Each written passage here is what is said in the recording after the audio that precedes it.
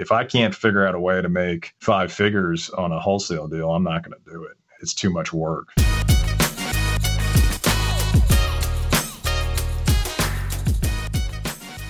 All right, this is your host, Paul DeCampo, with another expert interview from realestateaudios.com. And today we'll be talking to an Atlanta wholesaler.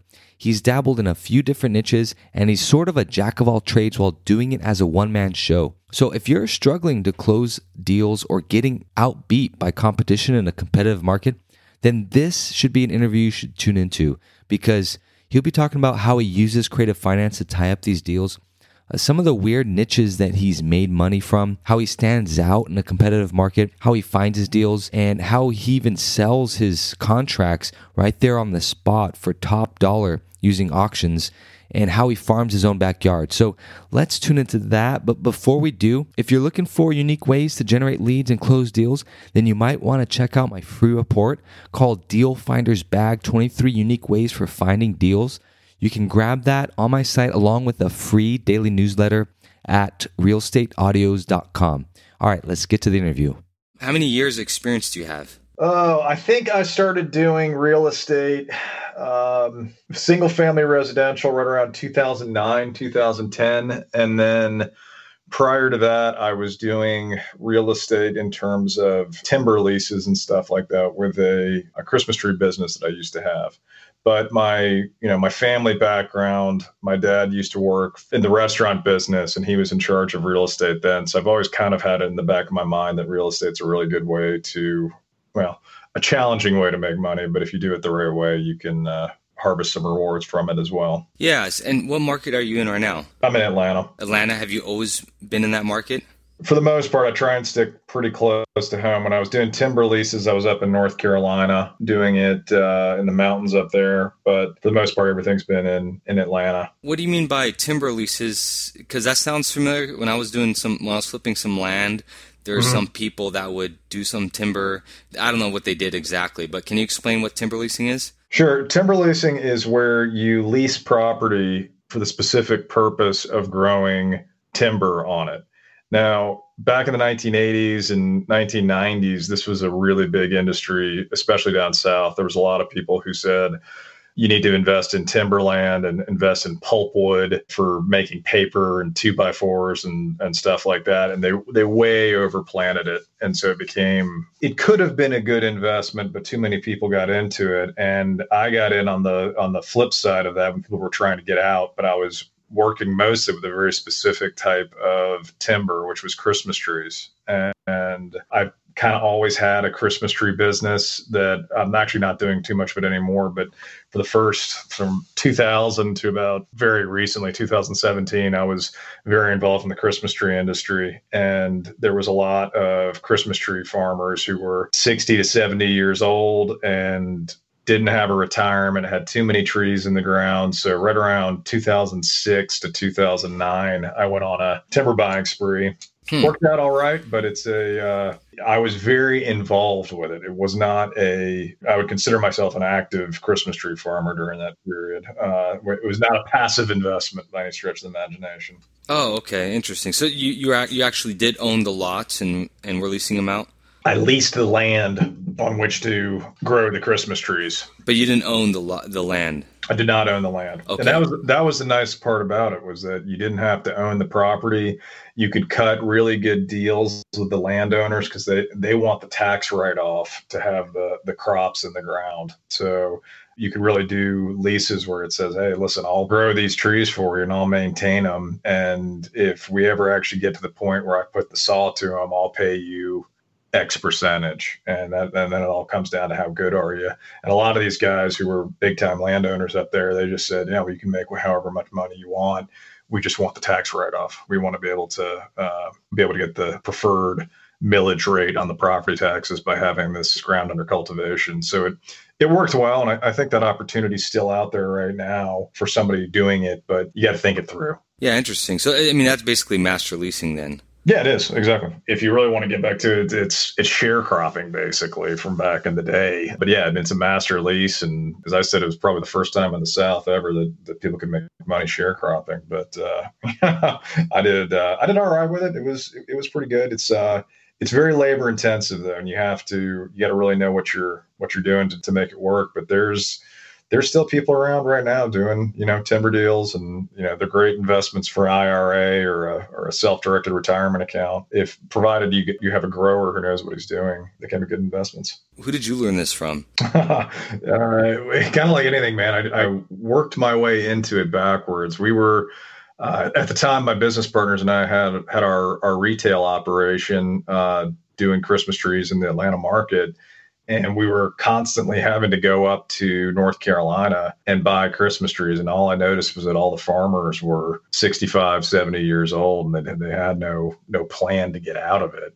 And eventually just said, hey, look, if you want to retire, how about I give you a little bit of money, and not that much money, and I'll take care of these trees. And just like the deal with the landowner, it was like, yeah, when we cut these, I'll pay you. I'll take over the costs of it, but I'm not going to pay any money until we actually do the harvest. And on that really narrow spread between what I could eventually sell them for in Atlanta and what I could get them for on the other side, there was a dollar or two to be made. And if you multiply that by several thousands when you're cutting a lot of trees, it adds up to some significant change. This is like a whole it's an entirely separate thing. But it's interesting. Maybe I'll have you on some other time just to talk about timber leasing. That seems really interesting.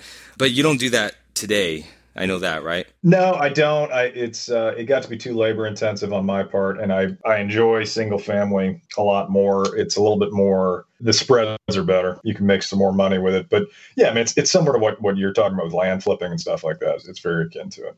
Currently, you're doing wholesaling. Does that strategy change for you from time to time, from market to market? I think it does. I mean, I'm a very reluctant wholesaler. I don't even really think I got serious about wholesaling until about 2 or 3 years ago, something like that, where I do a lot of farming in my area and, looking around for deals and stuff like that. And I got a hold of one in a nice area of Atlanta, and I had it at a right price. And I was sort of going down my road, just saying, all right, I'm going to turn this into a buy and hold rental. And it's going to require a $30,000 renovation and, new plumbing and do this and do that. And then one of my friends who I was talking to about this said, what you might want to think about doing is why don't you take a for sale sign and put it up front and see what happens. And sure enough, I mean, I had people just coming out of the woodwork, and I made a great wholesale fee off this quick little flip. And I didn't really have to do all that much to the house, and just really though ringing the bell and getting a lot of investors out there. It was just a great quick deal. And since then I've been I never try and go into an opportunity saying this is what I'm going to do, but a lot of the times with what the seller wants and what I want at that particular amount of time, it just ends up being a wholesale deal. By wholesaling, you're meaning you're signing the contracts, right? Or are you actually buying them? I use an option contract. So if you work backwards on any purchase and sale agreement, if you put enough subject twos in there, you can make it an option contract. But I pretty much usually specifically get an option and say, hey, this is my option to buy, and here's my purchase and sale contract attached to it, and this is how it will go down. And I still give myself a lot of contingencies to make sure that it's all going to work the way I want it to work. Well, the option itself, I mean, that gives you the contingency of itself, right? So you're transparent with that, with the seller, saying that, hey, I have an option to buy this, rather than I'm going to buy this tomorrow? I tell them all the time, hey, listen, here's what I want. I might buy this. If the stars align and I can make this all make sense, I will buy this. So to protect you, Mr. Seller, and to protect myself, let's just make this an option. It's a right to buy. I'm not obligated to buy this. And for the most part, these people are in a situation where they just want to make sure that you're going to do what you say you're going to do. And I always have. That's what makes the most amount of sense, is using an option contract. You can do it where you assign your purchase and sale agreement and stuff like that. I'm usually kind of reluctant to do that just because I don't know who the other guy is going to end up being. But it can make sense if you trust the other guy on the other side of the table. Do you usually have a buyer already in mind? Not usually. I like to do something. If wholesale is the way that I'm going to do it, I try and arrange it. I tell people, look, I need 30 days to get this really rolling. And I usually stretch it out to somewhere between 90 and 120.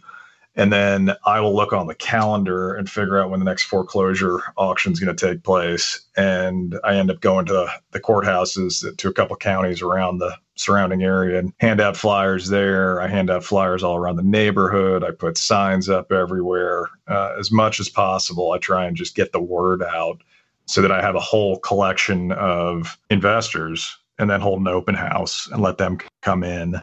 And it works great. I mean, you have investors competing with one another to hand you money. Interesting. So you'll have an open house, a couple, and then you'll have all these buyers in at the house at the same time?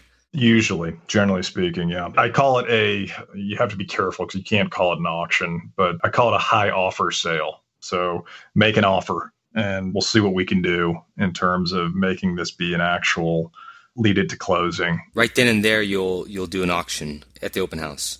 Well, you have to be very careful about what you call it. You can't call these things an auction. If an auctioneer hears you using an auction, you're not a licensed so-and-so, you can get in trouble. So I call it a high offer sale. You're allowed to make a non-binding offer. You can get it sold right then and there at the open house? Pretty darn quick. You have to be careful in this market. There's a lot of people who, and I put it specifically into my contracts, you can't daisy chain this. I'm not looking for you to go and then just flip it to somebody else and flip it to somebody else. That just drags the whole thing out. Can you explain the daisy chain real quick from our audience? Yeah, sure. A daisy chain, I mean, that's what I call it. But, it happens a lot in the wholesale industry where some guy will get a property under contract and he'll tell his friend Joe, and Joe will say, oh, well, I know a guy who wants to buy a house. So I'll buy it from you for, $2. Then I'm going to sell it to this other guy for $3. And then that guy actually wants to sell it to another guy for $4. And the next thing you know, you have this long chain of buyers and sellers. It stretches on forever. And 9 times out of 10, the whole thing falls apart. It's just too many people removed. Now, having said that, I have done some deals where this has actually worked, but it can get a little bit too hairy and dicey. I try and take that out by just specifically telling people you can't do that, or making their earnest money non-refundable. That gets people serious pretty quickly. You don't send like a blast email to like an email buyers list, right? I do. I'll let them know. I'll let them know that we're going to do this. And sometimes, people will come at me with an attractive enough offer that I won't bother with doing the open house. But usually I like to do the open house. It lets people see what they're dealing with. It gets more and more people out into the property. You get a lot of people I've had hundreds of people at these open houses. It's crazy. And if you do it the right way, where you really work getting the word out, you'll get a lot of people there, and Mr. Market does his miracle. The right price gets set up and everyone's happy. Hey, real quick, I want to introduce you to my free daily newsletter where I give out free daily tips to real estate investing strategies, marketing, and sales techniques to keep you, the part-time investor, moving forward every day. So head on over to realestateaudios.com and you'll get a free report along with that free daily newsletter.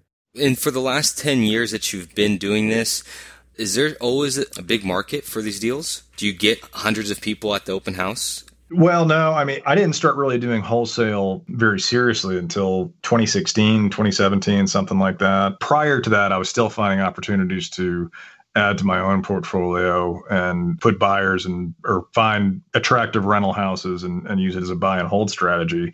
But then just recently, it's just made a lot more sense in terms of not having to have a lot of debt, not having to have a mortgage, and not having to spend a lot of my powder trying to acquire buy and hold for these, what I consider to be somewhat inflated prices around Atlanta.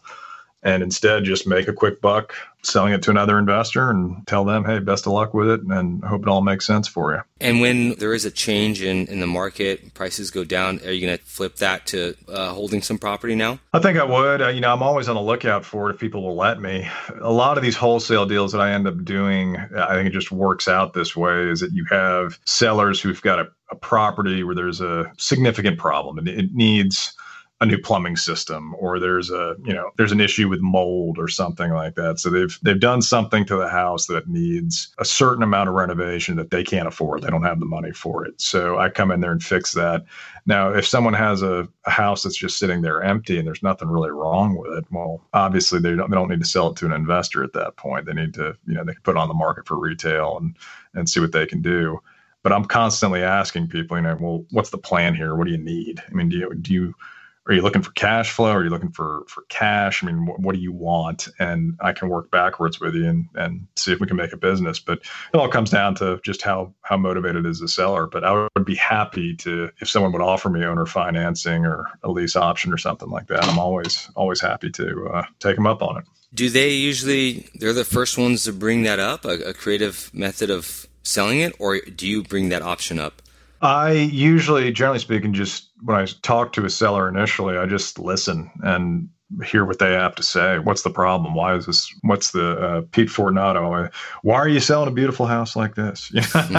What's the deal? What's going on? And they'll tell you. They'll explain to you exactly what's happening. And most people, 80%, 90% of all sellers are just going to say, hey, listen, I just want cash. I want out of this. And, you don't try and talk them into doing something that doesn't make sense. And if the market conditions change where all of a sudden there's not as many buyers, well, then you do have more of a argument to them that, hey, listen, I think it makes more sense doing it this way because of the fact that I don't know if I can find a buyer out there. And, the market conditions, they'll change. It's like the ocean. It's constantly changing one way or another. So I think those opportunities will come back along. Are you giving them an offer on your first visit with them? I try and tell people, hey, listen, this is what I can do for you. And, if people aren't ready, I like to give them several options. And by several options, I mean, 2 or 3. I find if you try and get too clever after that, then you just confuse people. So just say, hey, listen, I can do it. Option A, I can do option B, or I can do option C. Which one would you prefer? And people respond. Generally, are those 2 or 3 offers? So you have cash offer, but you might have, what are some other options that you've presented? I've said to them, first of all, what's the overall objective here? And a lot of people are just going to tell you we want out. And we don't want to own it anymore and all the rest of it. Okay, well, if I could do this for a cash price, this is probably the best I can do. But if you're willing to offer me some seller financing, I can do it this way. Or you could say that here's the cash price, and this is the lowest price that I'm going to offer you. There's one a step above it that's, significant, big down payment, but the number's not as big. The end sales price is not as big. Or there's the no money down approach on the third option, and I'll give you a really big sales price or something like that. Yeah, and I've seen this done quite a bit. I mean, this is basically what cable companies do, right? When any kind of company, salesmen come to your door and they have an option for some product. So if you do get it under contract for, say, 10 grand down, so much a month is a total seller finance deal, is that an easy sell at the back end too? I think it's a pretty difficult sale for people these days because, I think it's a difficult sale in any type of environment because people don't know who you are. You have to be able to show them that, hey, I'm a trustworthy guy. I'll make sure that I make the payments to you. But I think it's always worth doing. It's just, I think a lot of people at this stage in the market are I need to sell and cash out and tap out. I found people who will consider owner financing. A lot of people are landlords themselves and they own a portfolio and they want to stretch out their income from it. They don't need a lot of cash all at once, but they're in their 70s right now and they just need cash flow for the next 15, 20 years as they're slowly transitioning from, active landlording to something more passive. Okay, and that's your primary type of lead right there? Is that absentee landlords? Yeah, I would say there's a significant percentage of absentee landlords. I, generally speaking, how I find my opportunities is I drive around or walk around or bicycle around or what have you, and just go down the streets very, very slowly, and you'll spot the houses. You'll find them. I mean, they're out there. It's like, well, what's going on with that house? Why is that house sitting empty? And then I hop out of the car and do some door knocking, try and figure out from the neighbors if anybody knows what's going on with the property. You can learn a ton of information that way, a lot of information that way. Yeah, let's talk about lead generation in a bit. But first, let me ask you, what's your specific formula for coming up with an offer, a cash offer? Generally speaking, it's kind of back of the envelope for me. I know you can't ever really go wrong by saying, all right, 60 to 70 cents on the dollar. It's just top of my head. That's what I'll offer. But I always try and get the seller to tell me, all right, what's your price? What do you want to sell this thing for? And as soon as they tell me that, I can work backwards from there and figure out a price that makes sense. If you are fortunate enough that you've got a lot of cash in your background, be it with a financial friend or a silent partner or something like that, you can still make some really great deals these days. I mean, telling people, hey, here's my cash price and we'll close in 7 days as soon as the title comes back, that goes a long way towards motivating people. So, having the ability to act quick like that, that's a huge leg up on people.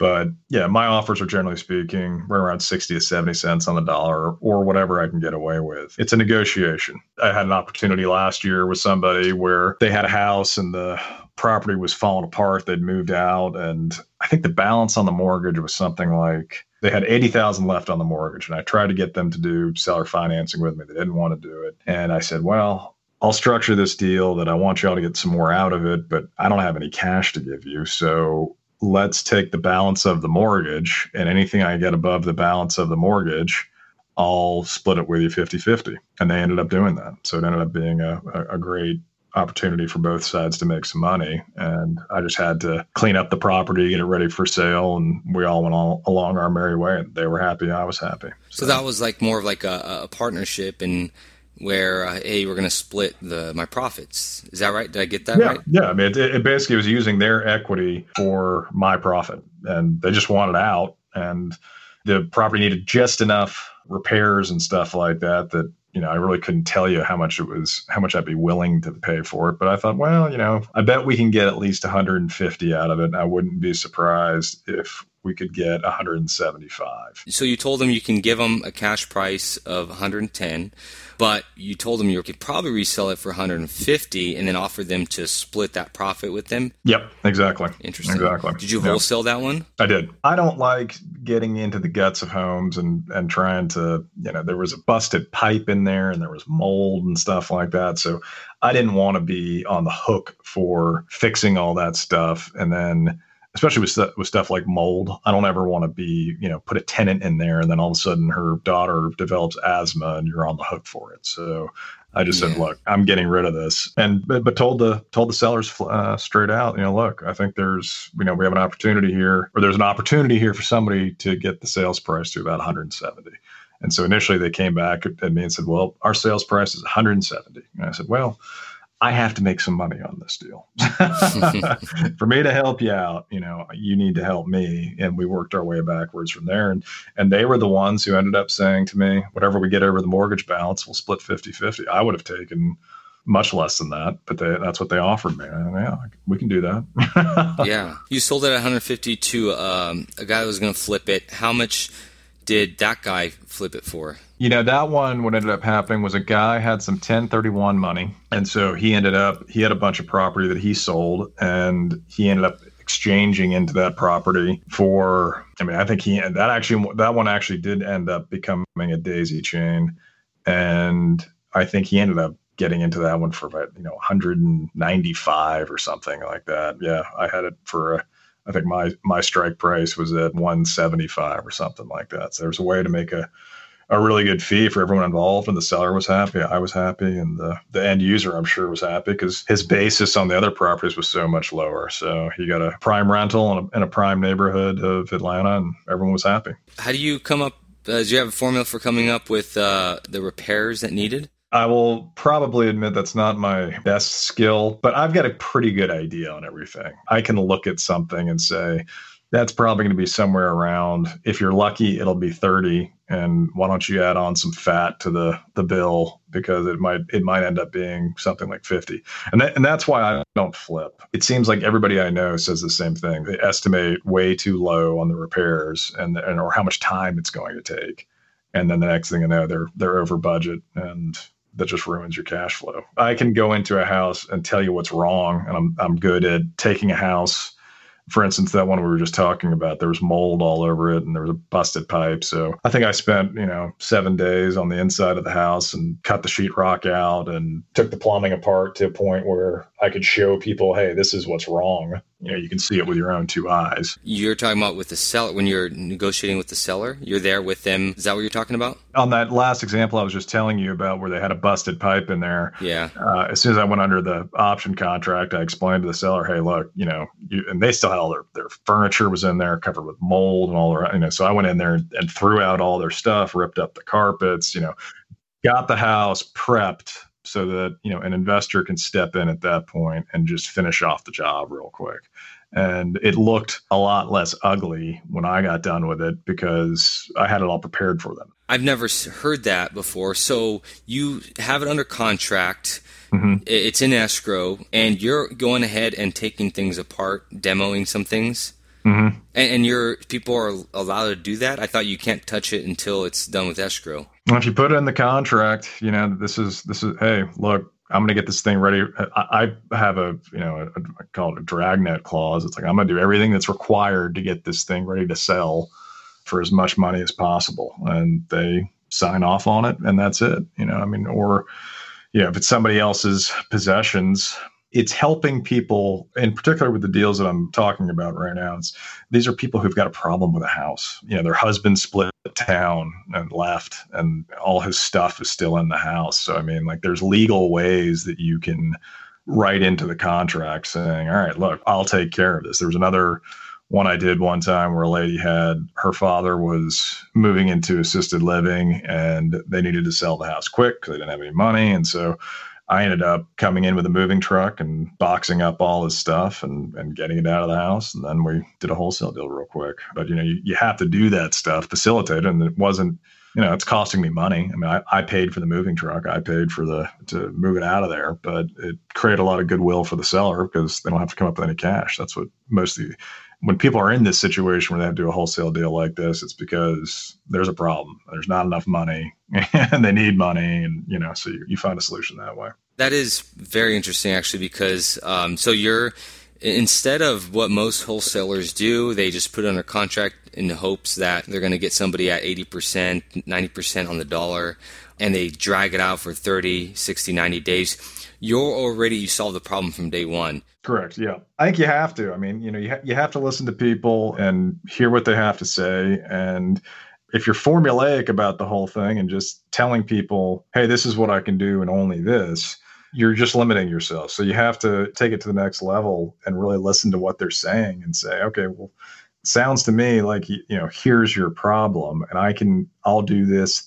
and do it. And you've created a lot of goodwill and you're providing a valuable service for people. And obviously anything that you agree to do, write it down and put it in the contract. But yeah, no, it creates goodwill and solves problems. Is Atlanta a competitive market with a bunch of wholesalers? Yeah, I would say it's a pretty competitive market right now. There's not too many markets out there I'm friends with investors across the country. I don't hear of too many markets right now. They're not experiencing a similar type. It's hot right now everywhere. So yeah. Okay. So that's one way that you kind of put yourself ahead above everybody else. Any other things you do that gives you a little advantage over all the other wholesalers?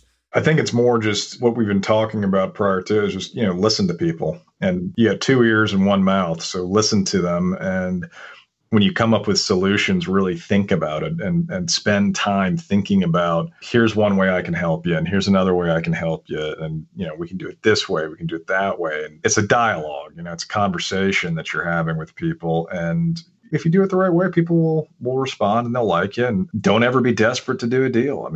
You can't force anything from people. They'll end up, every single negotiation I've gone into with sellers where these wholesale deals make sense, I craft a good deal. And it's through conversation and talking and having this dialogue with the seller that results in a good settlement for everybody. That's what the definition of a fair deal is. It's everyone walks away satisfied.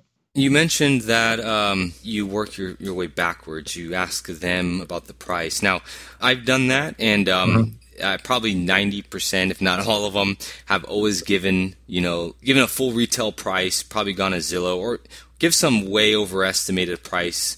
So how do you get them to work that down? I always ask them, how did you determine that price? Tell me how this works. Where are you getting your numbers from on this?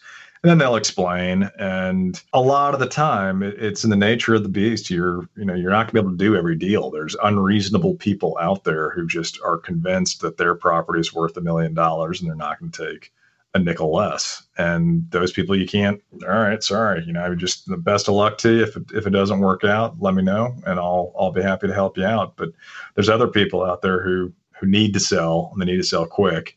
And you can work backwards from there to find a solution for them. Is there a rate you find, like for every person you visit, maybe 10 of those you get a deal? I wish it was that good. It's probably more than that, I think, but it's not a one touch and go solution. There's people who you talk to, and one I was just telling you about where I split the 50-50 deal with the sellers. I think I contacted them in April of the year before. And then a full year later, they texted me out of the blue saying, hey, I think we're ready to sell.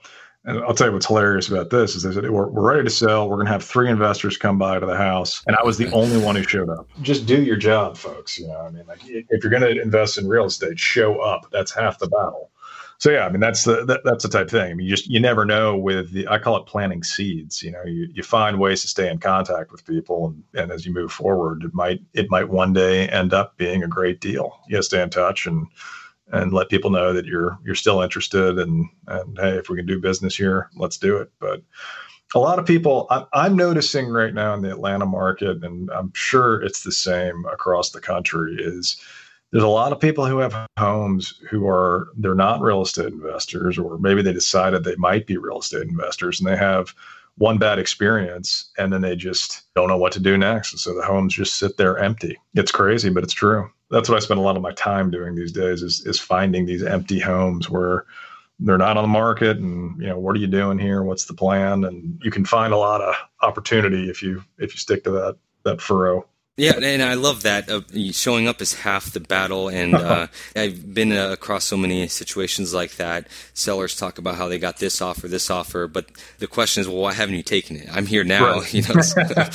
So your creative finance deals, the ones that you put together, seller finance, sub-2, partnerships, equity splits, especially the seller finance ones, are you able to sell those to your buyers easily when you do your open houses or however you sell them? Well, no, because if I'm creating something that's unique, I haven't tried to yet, but I'd be reluctant to do it because you have to spend so much time gaining your seller's trust that to then say, okay, well, then I'm going to take a step out of this and I'm going to bring you together with somebody else who you don't know. I think you run the risk of killing the deal. Now, that's not to say that I wouldn't try it, but it would have to be the right opportunity at the right time to make that happen. I feel like you need to maintain control over any opportunity like that. So if you have an opportunity to have some great seller financing or a master lease or something like that, that's fine. Just write the paperwork so that you're in control. You're in the middle of the deal no matter what, and you're not assigning anything or trying to get yourself out of it. So then what's the exit strategy for those ones you pick up with terms with seller financing or sub-2? Right now, I don't have any subject to in my portfolio because it doesn't really make sense at this point in the market to I don't know why a seller would. Not saying that there might be some out there who will, but I haven't come across any right now. Just because the market being the way it is, it's such a the prices are so high. It would be hard for me to. If a seller would give it to me, great. I'll take it all day long. But there's a lot of people out there who just say, well, I'm just going to put it on the market and do it that way. But, again, I've got one coming up next week where I'm meeting with some folks out there. It's a typical one that I've been describing to you. It's a brother and sister, and they inherited the house from dad. The house is literally falling apart. It's in a wonderful section of Atlanta.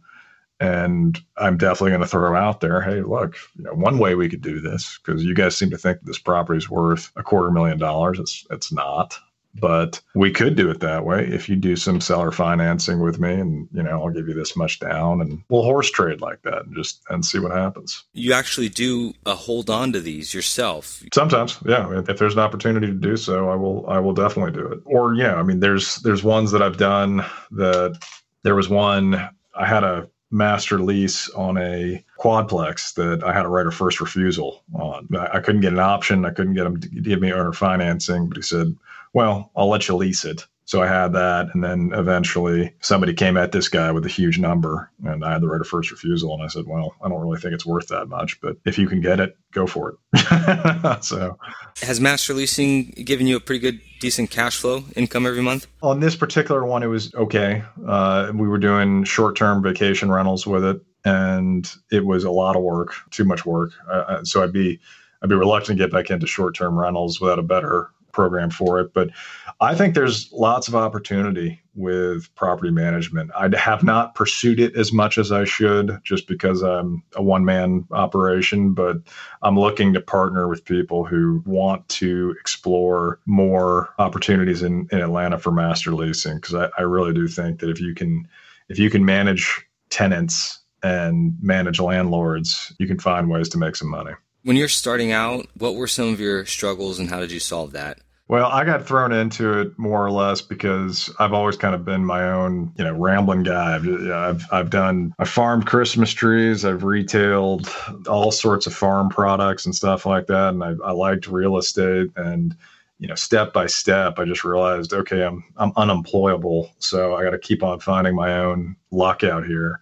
And it just sort of slowly evolved from that. And that the more I'm out there on the road trying to find more opportunities, the more opportunities I see, and continue to try and insert myself in the middle of these deals. But you have to keep trying. You got to keep plugging away. I think a lot of people they try to get into real estate. They can't find any opportunities. And so they end up just sort of quitting. But you gotta go out there and walk the streets and drive the miles and knock on the doors and do all those sort of things. And it snowballs on you. The more deals you do, the more people you meet, the more opportunities come your way. It just kind of picks up like that. And I would say to everybody who's struggling right now, look, it's a tough market everywhere. I don't know of a single asset class right now that is not in real estate. And again, the stock market, all the rest. Everything's at a very high right now. Now, how long will that continue? Your guess is as good as mine, but I think things that go up this high tend to have the reverse effect at some point or another.